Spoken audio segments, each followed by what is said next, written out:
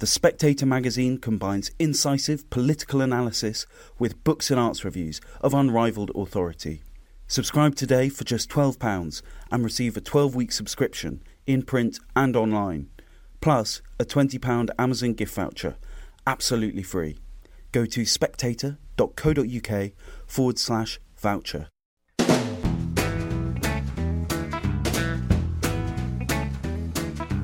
Hello and welcome to the Americano podcast, a series of discussions about American politics and life. My name is Freddie Gray. I'm the deputy editor of The Spectator. I am delighted to be joined today by Michael P. Gibson, who is the author of a fascinating new book called Paper Belt on Fire, and he's also the founder of a venture capital fund called 517. It is just 1517. Sorry, 50, of course, because it's the year. Yes. How stupid of me not to get that right. It is called the 1517 Project. Let's start with that, because that is the year that Martin Luther nailed his theses to the door. And the subtitle of the book is How Renegade Investors Sparked a Revolt Against the University. Your ambition with this fund and what you've been doing for the last 12 years, certainly, is to shake up the American pursuit of knowledge, I think it's fair to say. And in doing so, you have sort of gone to war with American academia. Yeah. Is that a fair summary of what you're doing? Right. Much like Luther, I guess I was part of the clergy. I almost became a professor. I was working towards a doctorate in philosophy and then left. That's part of the story. But eventually, find my way to Silicon Valley, where I helped Peter Thiel from PayPal fame and Facebook and so on. In 2010, we started a fellowship where we had two noteworthy conditions. One was that you had to be 19 and under to apply, but the other was that to receive the grant money, you could not be enrolled in higher ed. You had to, in essence, drop out, stop out. And that created a firestorm in the media. We had our detractors. And that was a nonprofit program that I ran for 5 years. We saw some noteworthy people come out of that. We helped young men, Vitalik Buterin, some people might know the cryptocurrency Ethereum. We helped him launch that in 2013, 2014. More recently, there was a young man, Dylan Field. We helped him start a company in 2012 called Figma. Adobe recently bought Figma for $20 billion. So it was based on these kinds of stories where we were working with people without college degrees that my co-founder, Danielle Strachman, and I started 1517. And like you said, it's this geeky reference to the Reformation. The historical analogy was twofold. The first thing was that we thought universities were acting like the corrupt church of the 16th century. Famously, the church was selling a piece of paper called an indulgence. Anyone who bought this piece of paper would have their sins absolved or maybe go to heaven. And likewise, today, we say the diploma is the modern indulgence. Without one, you go to hell. You have to pay a great fortune to get it. And universities and all their magnificence are building the new cathedrals with the money. So that was the first level. And then the second one was just, Luther was probably the first troll to post a listicle. The 95 Theses went viral. And that was only made possible by the diffusion of the printing press. And I think the role of the printing press as a technology in the Reformation is fascinating. Certainly by providing more Bibles in the vernacular certainly led more people to want to interpret it their own way.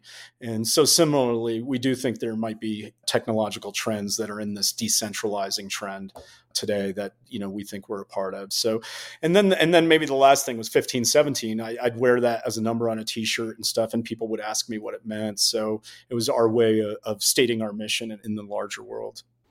And the book is called Paper Belt on Fire, which comes from this essay you wrote, and an extract from which I think went viral. Yeah. And the paper belt, in your definition, is academia. It's the paper diplomas. Naming things is big in my book. I guess when the book was first being written, trying to pitch it to publishers and so on, everyone was telling me, why are you trying to tell these stories? you should just be writing a policy argument about the failures of higher ed. And that just felt so boring to me. My instincts are just, and my style is to just tell stories. And one of the great things about storytelling is you get to develop themes, and naming things is big in my book, whether it's my personal name or, the name of our fund. And then the name of the book itself. I know the name itself does not convey the sense of, hey, here are these two people, a defrocked philosopher and my co-founder who started a charter school, the school principal, start this venture fund to back dropouts. All right, that is a business story. What is the paper belt? So, a friend of mine, Balaji Srinivasan, he's kind of crazy on Twitter, brilliant guy. We were just jamming one day and we saw the Rust Belt as, it defines this area in the American Midwest of hollowed out industries, whether due to technological change or globalization. Indiana, Ohio, Michigan, just these old industries rusted out. And we were theorizing that in the decades to come, the paper belt was going to face similar headwinds. And what the paper belt defined was this region from Washington, D.C. to Boston. So in Washington, they print laws and money and visas on paper. In Delaware, people incorporate on paper.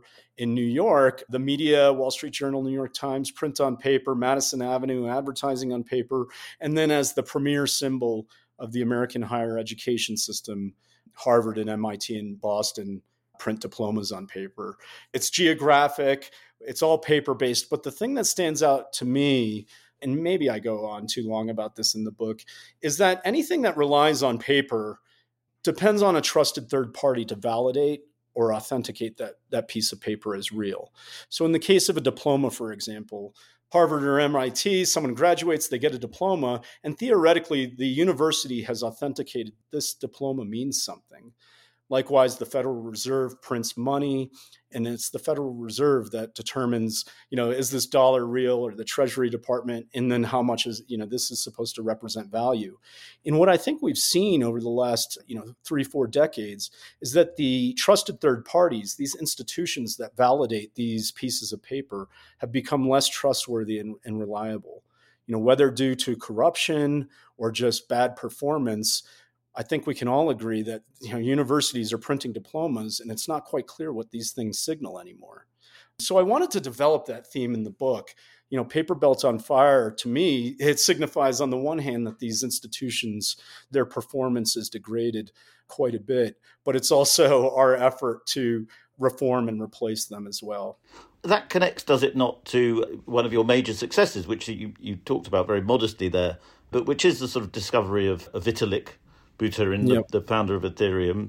And of course, that's all about smart contracts. Yep. And the exact opposite of paper, the sort of answer to the paper belt is I think the ingenious thing that Satoshi Nakamoto invented was this method of bookkeeping that required no bookkeeper. Yeah. That is astounding. So that these ideas, I've sort of extended from the cypherpunks and the crypto fanatics who came to see these trusted third parties as security holes. And when Satoshi designed Bitcoin, he wanted to create a way to have a system of money and accounting that did away with the Federal Reserve. And Vitalik took that to the next step, thinking, maybe we can use the same system, the blockchain, and repurpose it to replace institutions that have a centralized, trusting authority figure we're supposed to trust, and then instead use a distributed system. It can be quite complicated, but the overall aim is, how do you get rid of these trusted third parties? It's still early days. Like I tend to be a purist in thinking, if you cannot point to a third party that you are somehow subverting or getting rid of, then your crypto idea probably isn't worthwhile. So all these terrible coins and so on, I think that is Ponzi finance. But the core ideas are still early phase, and I think in the next decade we will see these forms of coordination emerge where people are creating smart contracts. I mean, why have a hypothetical social contract when you can have a real one with people around the world built on some blockchain? That does sound very intriguing to me, and I wanted to develop that in the book a little bit. I love your very honest admission that you did not buy a single ether, despite the fact that you were the person who played such a crucial role in its success. Worst financial decision in my life. One of my friends has made millions, and my colleague Danielle, she always jokes, how come he's not buying you drinks? But I mean, without wanting to sound too sort of worthy about it, for you, it's bigger than just financial gain, isn't it? It's about something. It's about human progress. That's right. So another idea in the book is, made famous by my old boss and some other people, is the idea that the rate of progress has slowed down. We can be dazzled by smartphones and the internet, but when you look at other sectors, the rate of progress just hasn't been great since the early 1970s. And that could be in, the field of education, healthcare. It's not that we're making zero progress, but it's that things have slowed down. In the case of health, I mean, maybe a pure number that can be, it doesn't tell the whole story, but if you just look at life expectancy at birth, in 1900 in the US, that was somewhere around 45 years of age. By 1980, it was at 72, 73. And now, from 1980 to the present, it's only about 4 years more. And it's decreased over the last 5 years because of COVID and these deaths of despair in the US. So you see massive progress to 1980 there, and then stagnation afterwards. So that's the background. We could argue about that theory. It's certainly something I believe in, but it is motivating what we do to try to get people to the frontier of science and technology as fast as possible, because I think things have just stagnated because these institutions have rotted and so on. And you pin that date at 1971. The economists have a number called total factor productivity. This is their sophisticated analysis of, what are the outputs given some level of inputs. And if you look at 1971, that certainly slows down, that we're not getting as much as we used to. The productivity gains have slowed down. So that's in the data. But I think qualitatively as well, like a good example would be my mom was raised by her grandmother. Her grandmother was born in 1885. That meant that woman, when she was born, she saw the invention of the radio, the car, the elevator, skyscraper, planes, and she lived to 1980 to see a man on the moon. Whereas, in the course of my lifetime, I've seen smartphones and the internet, but, not in terms of the number and the magnitude, not as many big innovations as my great-grandmother saw. So I think that's a good way to characterize it. And 1971 is strange. I mean, there was the oil crisis, so maybe energy plays a big role in this. I think that's still open to debate is what the causes are. But everyone agrees there's something about the early 70s where something shifted in the world, especially in the West, where we just became less creative and less productive. And to a large extent, from what I understand from what you're saying, that the Silicon Valley and the great tech revolution has sort of, while giving us all these great blessings, has covered up our acceptance that we are stagnating. And you start the book with this very fascinating exchange between you and Bill Gates, who takes great offense. Well, yeah, that's because I think these smartphones and computers and communication technologies have become so dominant that is now what technology means. If I say tech in the media or whatever, that refers to the big tech companies. Yes. But if you go back to, I studied the classics, and if we go back to the original meaning of technology, techne, in the Greek, it just meant a craft, a way of doing things. And so a techne could refer to shipbuilding or governing. And so I think in my conversations with Gates, what came out is just how dominant this idea of technology is just referring to computers is, that, it's pretty rare for people to think of something like education as a social technology, or, we could think of different ways of coordinating and working together, or even conceiving of healthcare, energy, education, that these are, in fact, there are better and worse ways of doing these things. There's a lot of improvement left to go. And so when I'm in this argument with Gates, I think in his mind, he wanted to talk about how the developing world has improved, how life expectancy and so on is improving. And that's all true. And that is progress. But to me, I wanted to also refer to, the things we can't even imagine now across all these fields. And I think once he saw that I was referring to that, he understood. But I think, the general idea of progress is out of fashion, but I'd like to see a return to, we don't have to believe in Whig history to also believe that, yes, things can be better. And you're generous towards Gates. You point out a lot of his successes, but it is telling, is it not, his angry reaction to you at first? That, I mean, for you, if you are these sort of Luther-like Protestants tearing down the church, I mean, Bill Gates is the church in many ways, isn't he? Yeah, as a hard-charging and innovative entrepreneur as he is, I have been shocked in a sense as how conventional his philanthropy is. I mean, he's done a lot of great work in the world, but he does seem to take the existing institutions for their word and want to work within them. As you can tell, I'm quite doubtful of their efficacy or even their ability to address some of these problems. So I think that's probably a lot of that tension there between me and Mr. Gates. But yeah, I think it's hard to do new things in the world, and even in the world of philanthropy, you risk looking like an outcast if you do something so radically different. Well, let's talk about the sort of anti-Gates, if you like, Peter Thiel. Yes. I mean, he's the hero of this story in many ways because he is this very rich man, amazing entrepreneur who is willing to back and take extraordinary gambles, many of which have paid off. Could you give us a little bit about how you came to be involved with him and what he's like? Well, yeah, right. I think Peter is just one of these people who is portrayed just negatively or maliciously in the mainstream media. There was a book, purportedly calling itself a biography that came out in the last year. It's just so full of so many factual errors and inaccuracies and so on. And Peter's often portrayed as this Vulcan rationalist, unfeeling Gordon Gekko. And having worked with him for a period of time, I'm just taken aback by this. So to tell my story certainly involved telling, Peter's part in it. And I wanted to portray him as the person that I know, which is as this, not a purely Vulcan logical thinker, but someone who's intuitive and creative and funny at times and very contrarian. People do know him in that sense.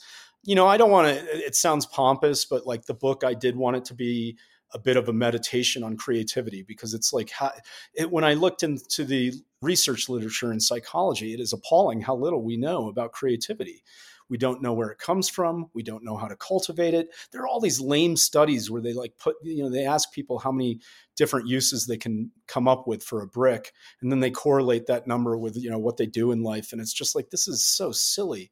Yeah. There was a great documentary of the Beatles that came out about the Let It Be album. And I think one of the things that astonished people about it was that for the first time we saw on camera Paul McCartney out of thin air conjure one of the songs we all know and love, whether it was Get Back, and he's working on Let It Be. So to see creativity in action just really astonished people. So in the book, Peter to me is just like this really dynamic, creative person. He has his own thoughts about creativity that are very unique and idiosyncratic. And I wanted to portray that as best as I can. So it's like, why on earth would Peter hire me? I was a dropout PhD.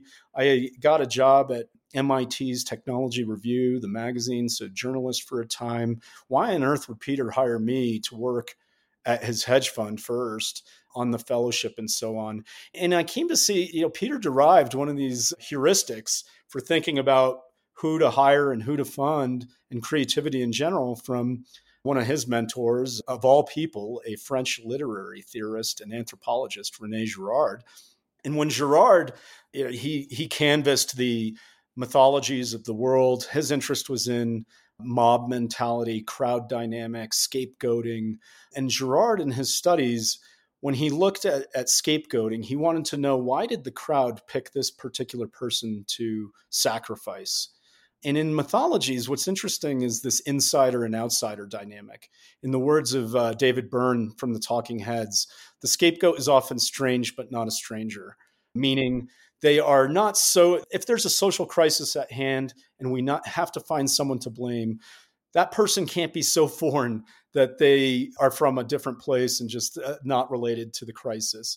But on the other hand, neither can they be so much an insider that they're part of the king's court or whatever to be blamed. It's always someone, these boundary figures, these people on the borderlands who fit in but don't fit in. And Peter developed this as a heuristic to think about who to back in his investments, who to hire. And so for me, I thought, I was like, yeah, why did he hire me? So I wanted to portray how I was an insider and an outsider as well. But then I arrive at his firm and it's just full of people. We were working at a hedge fund and no one had a degree in finance. There were English lit people, there were nuclear engineers, statisticians, but not one MBA among us. So I saw that. That's interesting to me, is like, okay, how, it's a very unusual corporate office. And I thought I'd do my best to try to portray that from a first person perspective.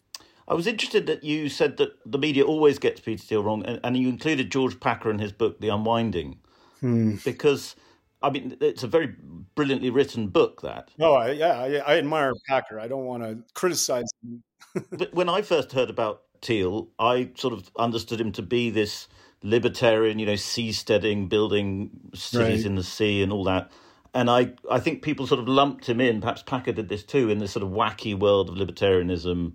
Whereas I was there when Packer showed up at the office. I was impressed. Peter gave him access. He came into our research and trade meetings and so on. So in Packer's book, when he's describing these people in the room, I'm one of them. But yeah, there's this idea, and Peter certainly has hired libertarians, but the people I worked with were across the board. It was really the thing that mattered to Peter, and libertarians fit this category to some extent, is have you been someone to be the only person in the room who believed in a weird idea and defended it? And that, can draw all sorts of different people, so long as there was evidence that was true. So Packer, Kara, and Emily Chang in her book on Silicon Valley, and Packer, I mentioned in the book, they all want to portray Peter as creating these robots who are just, worse derivative versions of himself, these sort of Vulcan libertarians out of Stanford. And that's just not factually true. So, I certainly have my background, but there were other people I work with, I talk about in the book, that didn't fit. I mean, there were Democrats, there were Keynesian Krugmanites on staff, there were followers of John Rawls, but we were all weirdos in our own way. Well, I suppose the René Girard stuff, the mimetic ideas about mimetic behavior, points towards even a spiritualism. Yes, that's the other thing about Peter, I think the wider world doesn't know much about, and even Silicon Valley for that matter, is that he is a Christian and he believes in God. So there are organizations that Peter has donated money to in the Bay Area that are quite Vulcan logical rationalists. So you can think of these groups devoted to thinking about the existential risk of artificial intelligence. Those people, I think, were surprised, because Peter's not very public about his faith, but I think they are surprised when they learn that he believes in God. And, that's interesting to me, that in the press doesn't talk about that either. So I wanted to, in my book, I just wanted to talk about the person I interacted with, and that's who I saw. The book, you point towards a lot of these great successes, but I'm more interested in failure, really. So I was wondering, would you tell us about the kind of the biggest failures you had? Yeah, I don't want to name names, but we certainly learned a lot over the years working with young, brilliant people. One was to over-index on the sort of mad genius, which I think is a real concept. But we came across people who were certainly gifted when it came to the technology, the engineering, the math, but they didn't have the social skills to work with other people or work with customers or raise money. So we came to see that there was much more required of people when it came to starting businesses. But even that said, is like, you can have all the character traits that we look for in a great founder, and whether by chance or just timing or things don't work out. So over the years, I don't know the numbers, but some small handful of the Thiel fellows did go back to college just because they wanted to hang out with friends and do something different. But a large number didn't. And a large number, if their startup didn't work out, they had the skills to get hired somewhere else. And we see this beyond the fellowship and what we do at 1517, because, not every, I don't want to insist that every college degree is a vocational degree, but the clearest case where the college degree is becoming more and more meaningless is in the area of engineering. I met so many younger people where they've tried different things, but they just have the skills to get hired anywhere. They don't even need a LinkedIn anymore, or even for that matter, there's a website called GitHub where people can post their code. It's voted on by their peers. And on that site, they could have Darth Vader as an avatar, but they're voted by their community as the best coder. And I've seen these people get jobs, as interns. They make $37,000 for the summer, or they're making, well beyond six figures and they have no degree. So I think that's clearest in the cases where the skill level that someone has is measurable. With the intangibles, it's more difficult. But the people we've worked with, the failures where the companies blew up or didn't work out, I think they, in the best cases, they still learned a lot and they've gone on to do other things. Well, in the book, you list various things that what makes a great entrepreneur. And one that interested me was edge control. Could you define what that is for our listeners? Yeah, I think there is certainly an element of courageous risk taking when it comes to entrepreneurship. But there's also this Aristotelian golden mean that I wanted to capture, where you're not so bold that you blow money on some crazy idea and, oh, well, that's done. And on the other hand, you're not so cautious and tepid that you don't risk any money at all and learn anything. And so I took this term from, there's a great book on the sociology of risk taking about edge work, they call it. I think it's a term from either extreme sports or even this weird act. I guess there are people who break into buildings and climb the rooftops at night for fun. So there's a study about the types of people who did this. So I took that term edge control. It is sort of this idea of whether you're on a snowboard or a surfboard or even a motorcycle in a turn, there's some level to the edge that you have to maintain between order and chaos. And what I mean by edge control is like, are you the type of person who more than withstands or tolerates this level of skid and spark, but to some degree relishes it and can do it day after day after day and always hit that golden mean where you're not, so brash that you verge off into the frontier of fraud like Elizabeth Holmes or Adam Newman, and neither are you so cautious that you never get started to begin with. And presumably there's quite an intangible quality. I wonder whether you must have interviewed and dealt with so many people from the fellowship and now with your fund. Have you found a trick or two for identifying people who have that control, that ability to take great risks, but also keep the balance? Right. When we started the Thiel Fellowship, we were too imitative of colleges. We had an application. We asked for things like grade point average and what school you went to, test scores. And in the event over time, we saw that those were not helpful in predicting success out in the wild when it came to building something new. Some things became negative signals, weirdly, like this one science prize was the people who won that science prize tended to be brittle when they were out in the wild. But the number one thing about the applications that I didn't like was that they were just a snapshot in time. I saw them as fruit that started off fresh and got rotten quickly because people can change, they pivot and come up with a different idea a month later.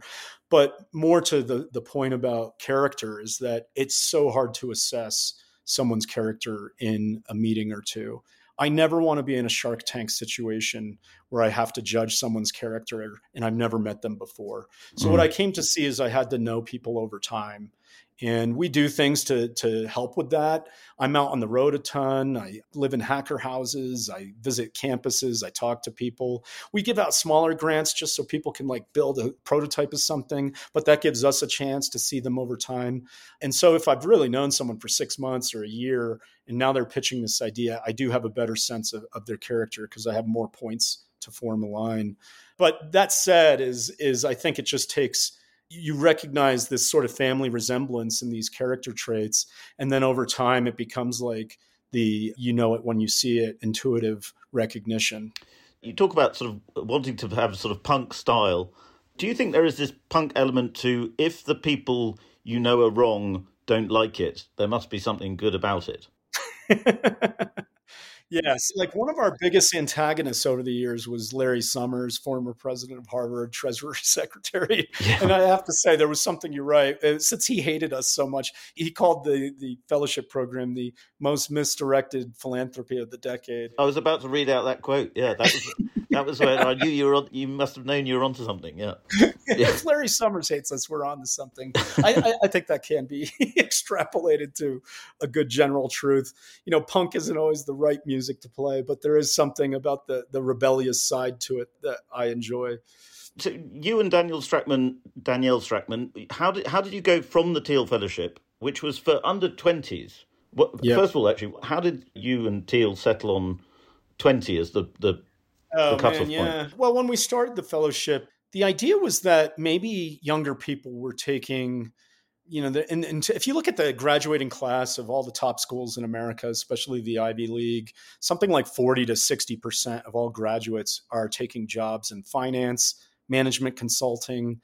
And these seem like, they're well-paying jobs, maybe high status, but they're really boring and not very inspiring.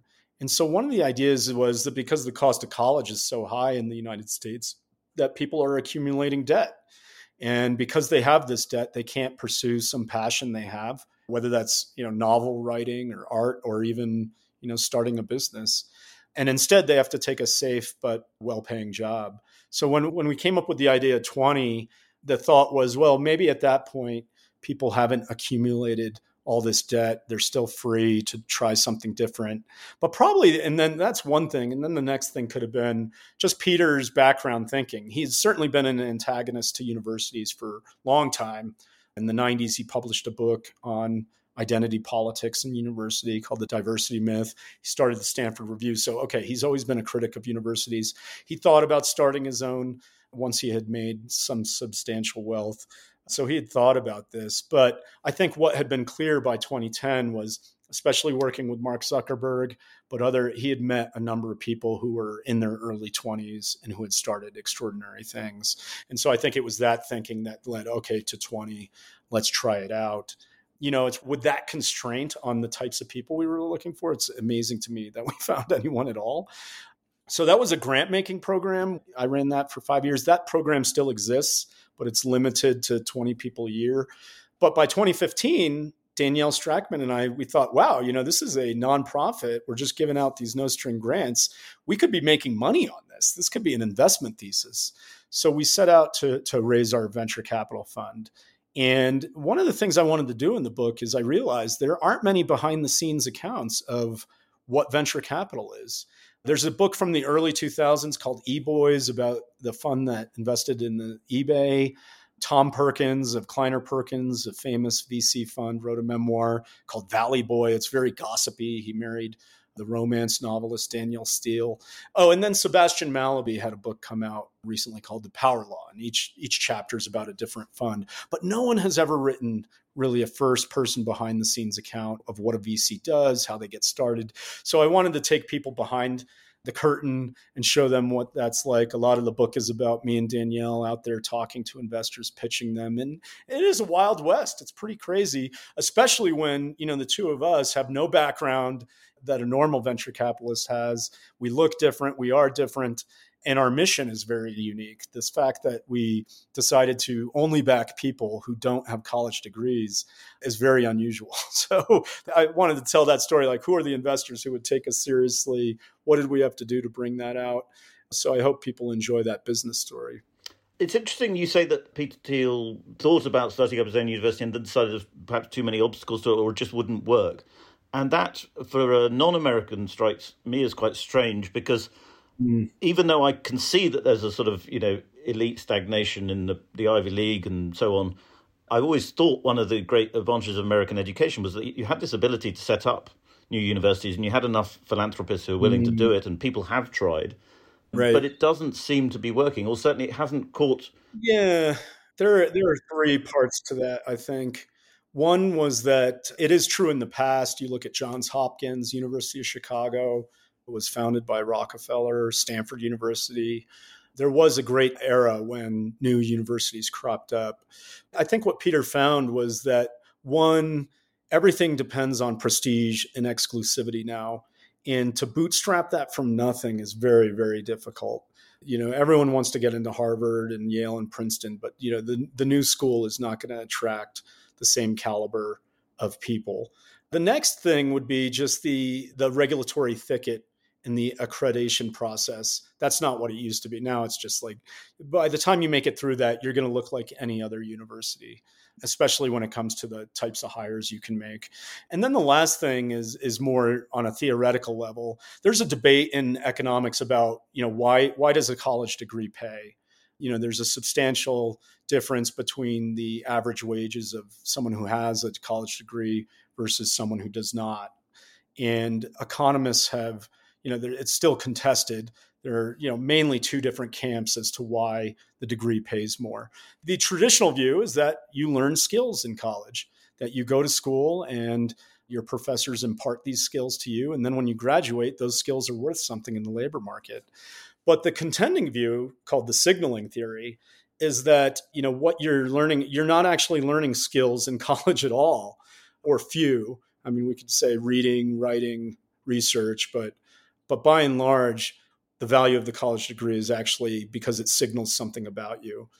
Yes, you have the cognitive skills, the intelligence, but an IQ test could tell that. What it signals more is that you're willing to undertake a 4-year project at great cost and take down assignments, complete them and finish them and do what the authorities say.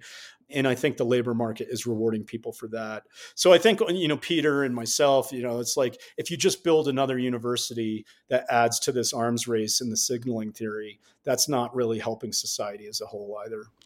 That also points to someone else you mentioned, the book, Jonathan Chait, who I think is keen on this idea that America is hardening into a kind of class system through universities.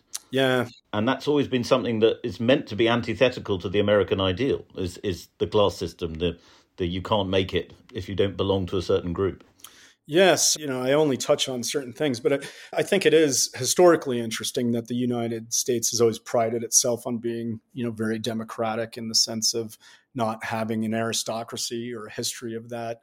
But I do think what has emerged over the last 40 years is hardening into a class structure where, either you have a BA and if you don't, you go to hell, or you are tattooed with dunce on your head for the rest of your life. I'm not quite sure about the UK. I know certainly in Germany, Switzerland, it's different. But in the US, we denigrate the trades. If you don't have a college degree, it's just assumed you don't have a brain. And yeah. I think that's awful. And I'd like to see that change. Well, I suppose that's one of the things I took away from reading your book, is that there's a lot of optimism there because, for the risk of sounding like a libertarian maniac, capitalism always finds a way of breaking through. And that's what you're doing, right? Yeah. I mean, I hope we show the way. It's certainly a small niche of people who are capable of, let's say, starting new companies or, working in technology. The pushback I get sometimes is people will say, oh, well, this is all well and good for the Navy SEALs and the Olympians you work for. So, these really smart people or creative or what have you. But what do you tell the average American? And then it's like, okay, yeah, sure. I think it is very hard to establish yourself without the degree, but I think that we can work to make this a real viable option, whether on the policy level or just on the cultural level. But I hope my book and the people we work with serve as role models of some kind. I mean, everybody talks about the culture war all the time, but do you think what you're doing might provoke a way of, or provoke the ability to get past the culture war? Because what you're not really talking about, culture war stuff here, yeah. And yet it does connect to a lot of what's going on. Right. Yeah, I don't talk about in the book, although I think it's true that the American university has become quite radical. I mean, it's just the outbalance, but, I don't know what you look across the different fields and so on. It could be something like 90% Democrat, 10% Republican, or maybe even 99%. So I think at their most extreme, universities have become woke madrasas, these ideological training grounds. But I don't want to touch that on the book at all, because I'm really addressing that college isn't what we think it is, that appearance and reality are quite different than people, that they should know that this degree isn't signaling what they think it does. And I found, now that the book's out there, it's interesting. I know a lot of center-left people who have read it, and they really enjoy it, surprisingly. And they don't even it's like I present these radical ideas, and I think because they're not labeled in the cultural war, it doesn't set off the trigger warnings for them or something. So I'm quite pleased that I was able to thread that needle, because I think we should have a wider debate about education that doesn't, draw people into fighting about, what should be taught and what shouldn't be taught. Let's just talk about, are we teaching anything at all? Mm. And also the extent to which, Dominic Cummings, who I don't know if do you know who Dominic Cummings is? I do, yeah. Yeah. So he famously called them freaks and misfits. He said he wanted more freaks and misfits in government. Oh, right, yeah. That caused a bit of a stir. But I suppose what he was getting at was that, particularly in this age of technology, of very high advanced computer technology, the people who come up through the system aren't necessarily the brightest and the best, because you've had all these incredible resources online that people can use.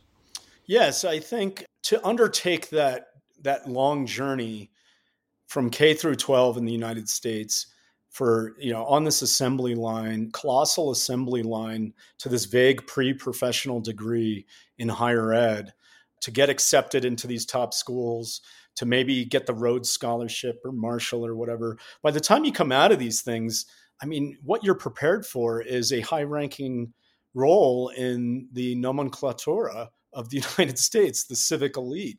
What you're not prepared for is how to invent new things or how to undertake great risk in a project that might take 10 years. So I do think, these elite channels have not only excluded people, but I think it has also homogenized the people who come out of it. And if we do want to maintain some level of dynamism in the West, I think we have to do more to encourage the misfits, to help them find their ways.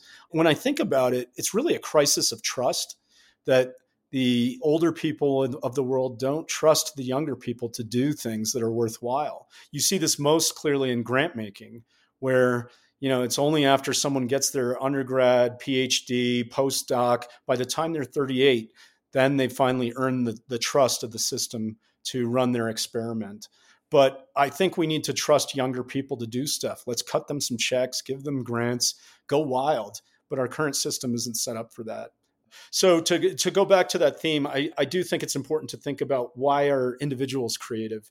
But I think we also need to understand what makes a cluster creative, like Silicon Valley, as opposed to Boston or Atlanta. What makes a nation creative, whether it's compared to other places? Why is America so dynamic compared to even Canada or, somewhere else? And then even the same country across time. Maybe America did used to be more creative than it used to be. So what's driving these things? I think, the radical libertarians are always about the greatness of the individual, the Randian hero. And I think we can all agree that's a myth, but that doesn't mean individuals aren't important. And then the left is obsessed with movements and governments and nations and so on. I think it's all important. And I think not enough scrutiny is given to what makes each one of these levels creative.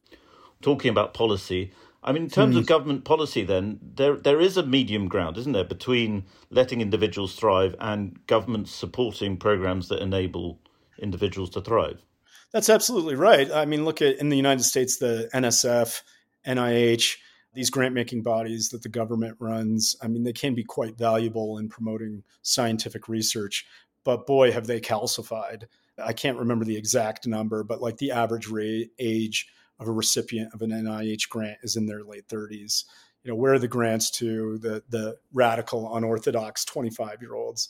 Some of the research I came across, Benjamin Jones, as economist at Northwestern, studied the age at which people receive grants or win patents or win Nobel Prizes over the last 100 years. And one of the interesting findings of his is that you look at 1900 to the present, the average age at which all these things occurs has only risen.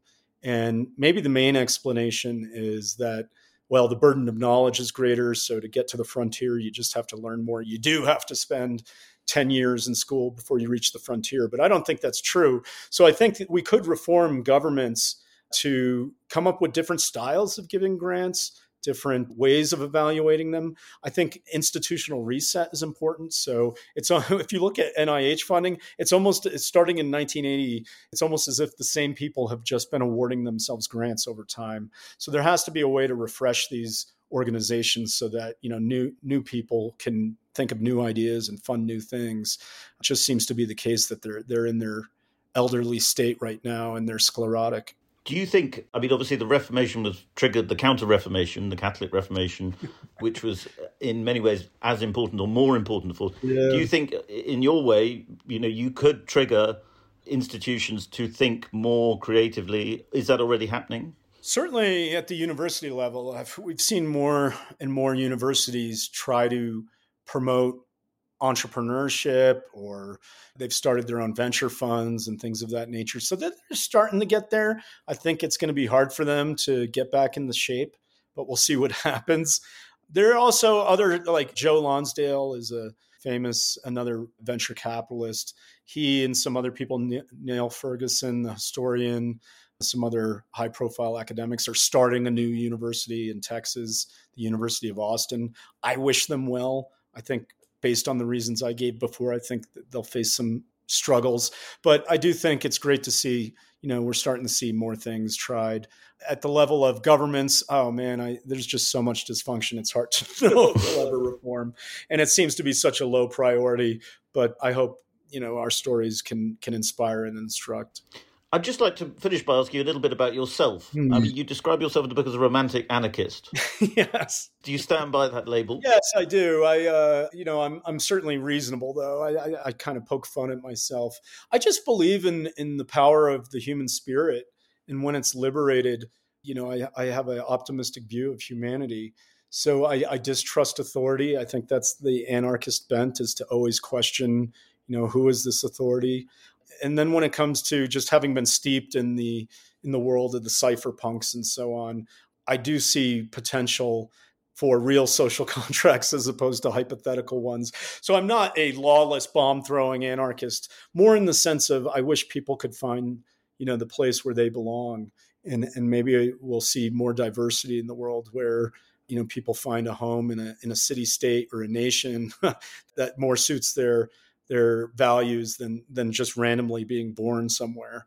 I think that's a vision of the world I would support. But I realize, my ideas are quite radical. I don't pretend that, I take these radical positions in education or even when it comes to crypto and so on.